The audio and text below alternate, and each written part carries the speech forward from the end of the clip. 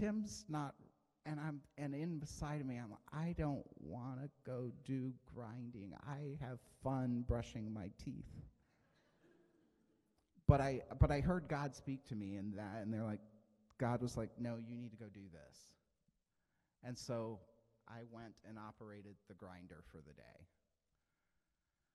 And I didn't have fun, but I did it, and I learned a lesson that sometimes we serve people in our area of giftedness, and sometimes God calls us to step out and do things that we're not necessarily talented at or things that we don't necessarily enjoy, but it's a job that needs to get done.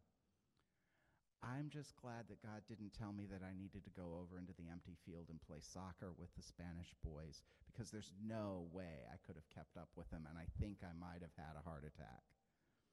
That team, again, people from age 15 up into their upper 70s, that team came together and we had real unity because we were there serving together. We got to know people in ways that we would never know because we met together in the morning over breakfast, and we met together in the evening, and we shared devotionals and things like that. We didn't need name tags anymore after that trip because we knew each other. We'd really spent time together doing things, and we knew each other. So unity comes in times of service and our pursuits of Jesus. You may be putting pieces together, and maybe God is saying to you, I know he's saying to me, and I hate it, but I'm going to do it anyway, that you need to be here at 8 o'clock on Saturday morning to rip out flooring. I don't like ripping out flooring, but I'll be here Saturday morning to help with that project. Because in times of service, we get to know each other, and we achieve a level of unity that's sometimes not possible any other way. So we've talked about pursuing Jesus. We've talked about pursuing service. The pastor, it's a Sunday. There's got to be a third one, right? So the other thing that we can pursue is virtue. In the book of Colossians, chapter 3, verses 12 through 14, again, the apostle is writing to us. He says, therefore, as God's chosen people, holy and dearly loved, clothe yourself with compassion, kindness, humility, gentleness, and patience. Bear with each other and forgive one another. If any of you has a grievance against someone, forgive as the Lord forgave you. And over all these virtues, put on love. That's what binds them together in perfect unity. So scripture passage tells us to act with compassion, have kindness, gentleness, humility, and patience. It's not an exhaustive list of the virtues. It's not an exhaustive list of the things that we're supposed to do as a Christian, but it's a good list of things that we should do. But at the end of the passage, it says, above all of these things, put on love. Debbie, can you come up here for a minute? Debbie is my object lesson this morning in my sermon. She doesn't normally wear T-shirts to church, but she's wearing a shirt this morning that has a quote on it that says, love is the gospel message. Designed, by the way, by our own PONAS teens who have T-shirts for sale in their online teen store as a fundraiser for NYC this summer. Ask me how or ask Jen how, we'll tell you. So this shirt actually is the number one selling shirt in that T-shirt store right now. There's lots of really good, fun shirts to wear. But this shirt is a quote from a theologian named Mildred Bangs Wynkoop. Dr. Wynkoop was a theologian. You can go sit down if you'd like, unless you just want to stay here. No.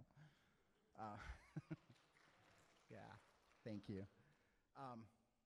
So Dr. Wynkoop was a professor of theology at Trevecca, and she taught students and wrote a book called The Theology of Love.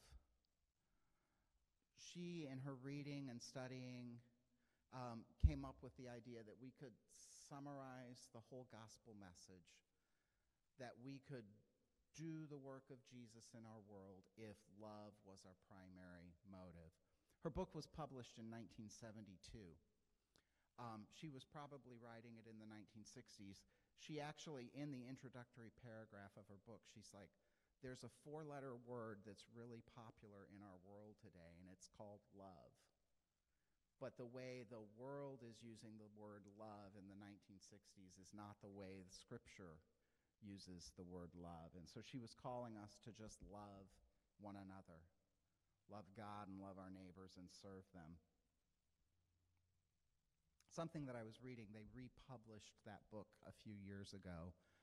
In going through some of her materials and archives, they found a chapter that she had written that was not included in the original publication. And so they republished the book and included the lost chapter. And in the process, some of the more recent theologians in our church wrote introductory paragraphs and statements about the book. And in one of those, it pointed out that Dr. Wynkoop would have studied and heard teachings from Phineas Brzee, that she would have been a young person when Dr. Brzee was ending toward the end of his life, and so she learned directly from him. Do you know the name Phineas Brzee? If you're a longtime Nazarene, you might. If not, you probably never heard of him, and you're like, Phineas, that's a weird name. Anyway, Dr. Brzee was the person who really founded the Church of the Nazarene. He was a preacher in the Methodist Church back around the turn of the century in the late 1800s, 1900s. And Dr. Brzee left the Methodist Church because the Methodists didn't really like the kind of people that he was bringing to church. See, he was bringing to church the kind of people that he would hang out with for dinner.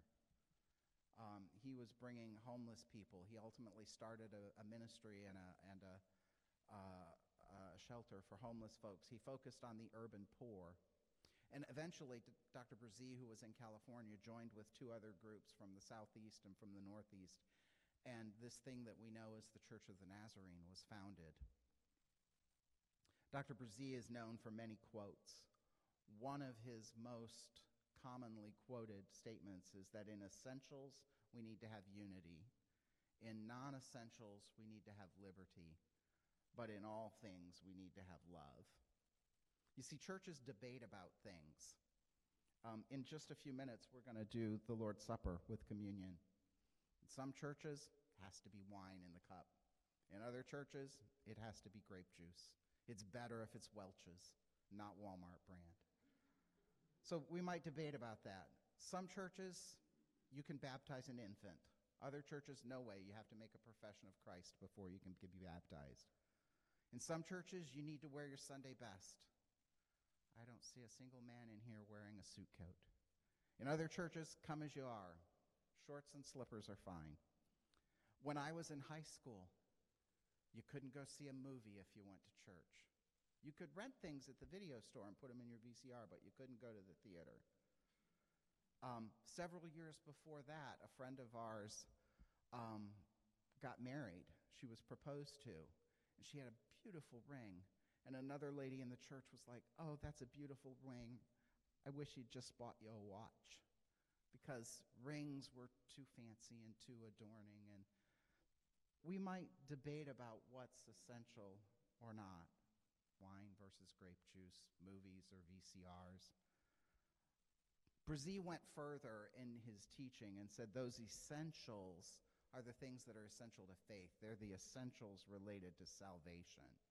And so that Jesus was born of a virgin, that Jesus suffered and died on the cross, that Jesus was raised again, those are our essentials. The rest of this is non-essentials. And we can have liberty in the non-essentials. In our Church of the Nazarene, we don't do it very often. We can baptize an infant.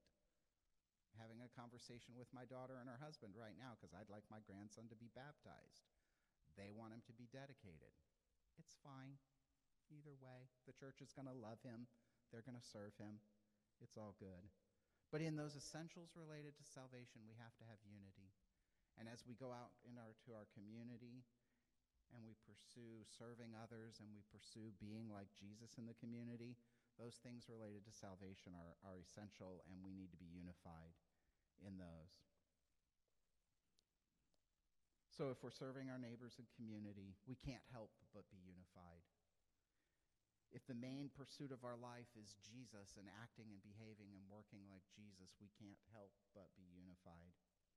If we're all pursuing to love one another and love our community, whether it's in the essentials where we have to have unity or in the non-essentials where we can have liberty and grace, if we're acting with love in everything that we do, we will be a unified church that lives out and is the light of Jesus in this community of Port Orange.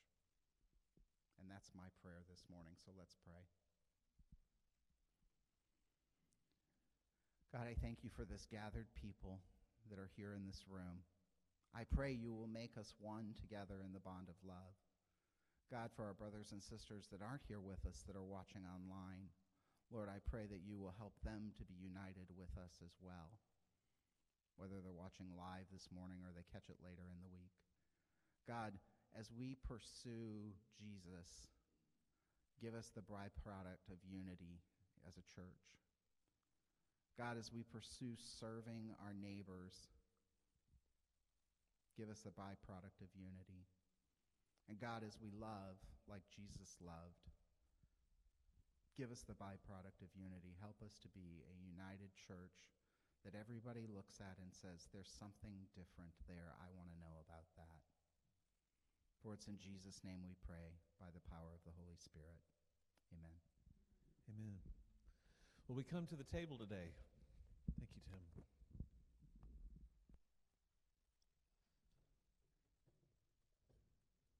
It's a table that we didn't set. This is the Lord's table.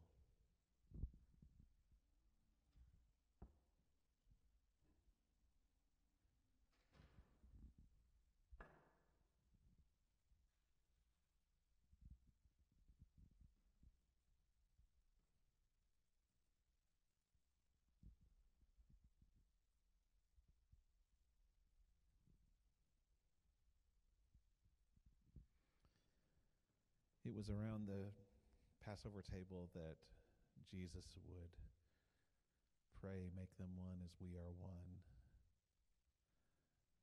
Sanctify them, set them apart, make them holy.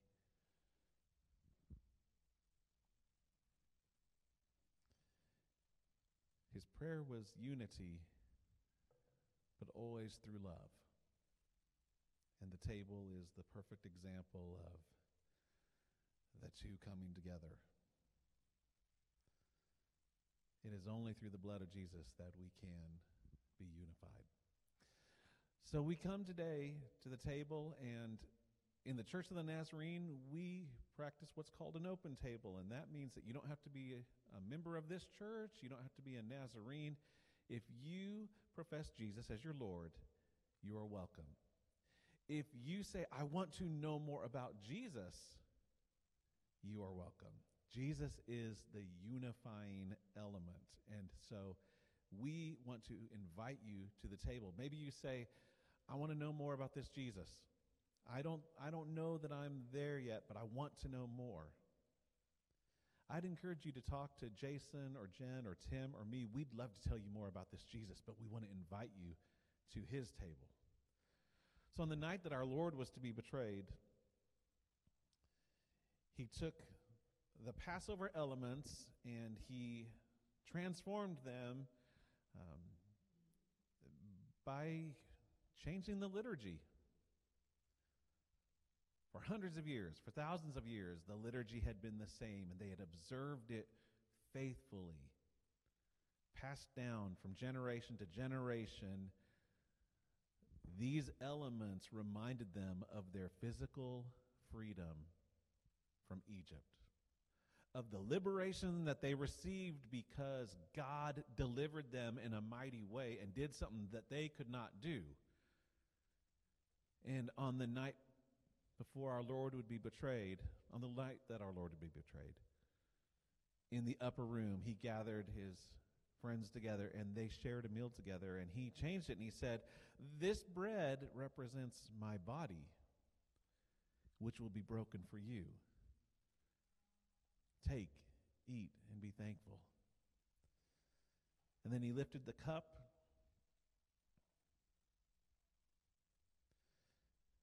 and the juice would look like the blood that was put on the doorposts during the 10th plague, where the death angel killed the firstborn, but spared those who had the blood of the lamb on their doorposts. And he said, this represents a new covenant. This represents my blood, which will be shed for you for the forgiveness of sins. Take, drink, and be thankful. So we come to his table, the unifying factor among us, and we come and we all partake from the same loaf and the same cup, trusting that God will nourish us, and that as we ingest these elements, and as the sugar and the carbs nourish our bodies and give us animation, we are then called to go out and take that life and that animation into a world that is dying, and we are called to be the living representatives of this cup and this plate. Right? So let's pray. Jesus, thank you for the love that you displayed. Thank you for the work that you did on the cross that we could never do, for your obedience to the Father, for completing the plan that was established before the foundations of the world. God, I thank you that you, through the power of the Spirit, you were able to complete the plan of the Father. Jesus, I pray that you will be with us. May we take in these elements, and may they nourish our bodies. But more than that, we believe that you are present in this moment. And as we take you in, God, nourish our souls, not for our benefits, but for the benefit of the world that we will in just a moment go into. Jesus, if there's anyone in this room that doesn't have a saving knowledge of you, God, I thank you that you have promised that anyone who calls upon the name of the Lord will be saved. And Jesus, I pray that at this moment, if there is someone that says, Jesus, I don't know you, but I want to. I'm a mess, but you're good at putting broken things back together, so forgive me of my sins. Come into my heart, change my life. I want to live for you. Jesus, I pray that even now, someone may be saved. Someone may receive you into their hearts. God, we love you. We thank you for this table that we didn't set, that we didn't prepare. We may have broken the bread and poured the juice today, but this is a table that you have prepared for us long before any of us were ever in this space. So we enter into this moment with reverence and with gratitude. We remember what you've done, and we proclaim your good news to a world that needs it. Amen. So I'm going to invite you to come and...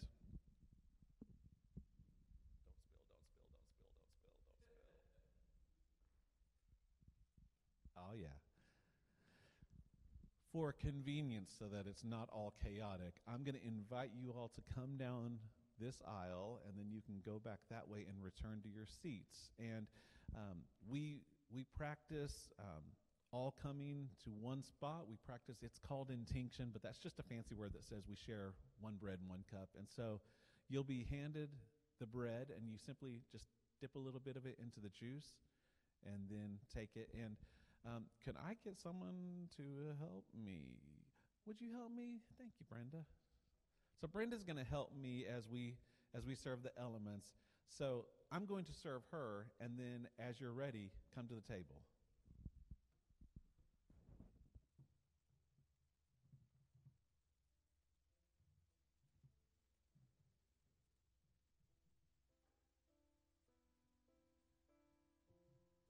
Jesus, you are so wonderful. So wonderful in all your ways. The highest praise is yours alone, 'cause you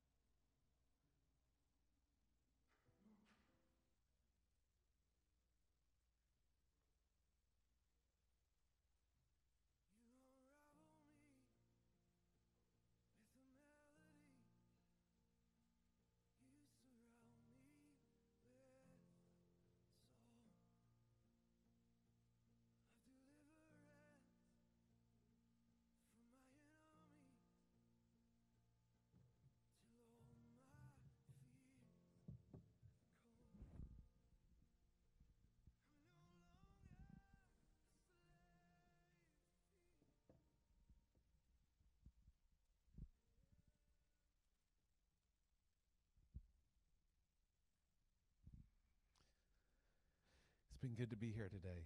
It's been good to see your faces today. Will you stand with me? If you're visiting with us, we sing our benediction, and so just receive it. Those of you that know it, sing along with me. And we practice. Sometimes it looks a little weird, but we understand that when we are given something, all we can do is receive it. And so you'll notice a lot of people just holding out their hands to receive the blessing. And so I invite you to do that, just to acknowledge that every good and perfect gift comes from God. So let's sing together. We sing hallelujah, let your kingdom come in our hearts, in our homes. Let your will be done as we go in your name. We shout and we proclaim, let your will be done in us. May the God of all peace sanctify you, make you holy, and give you his love this week. Go in peace.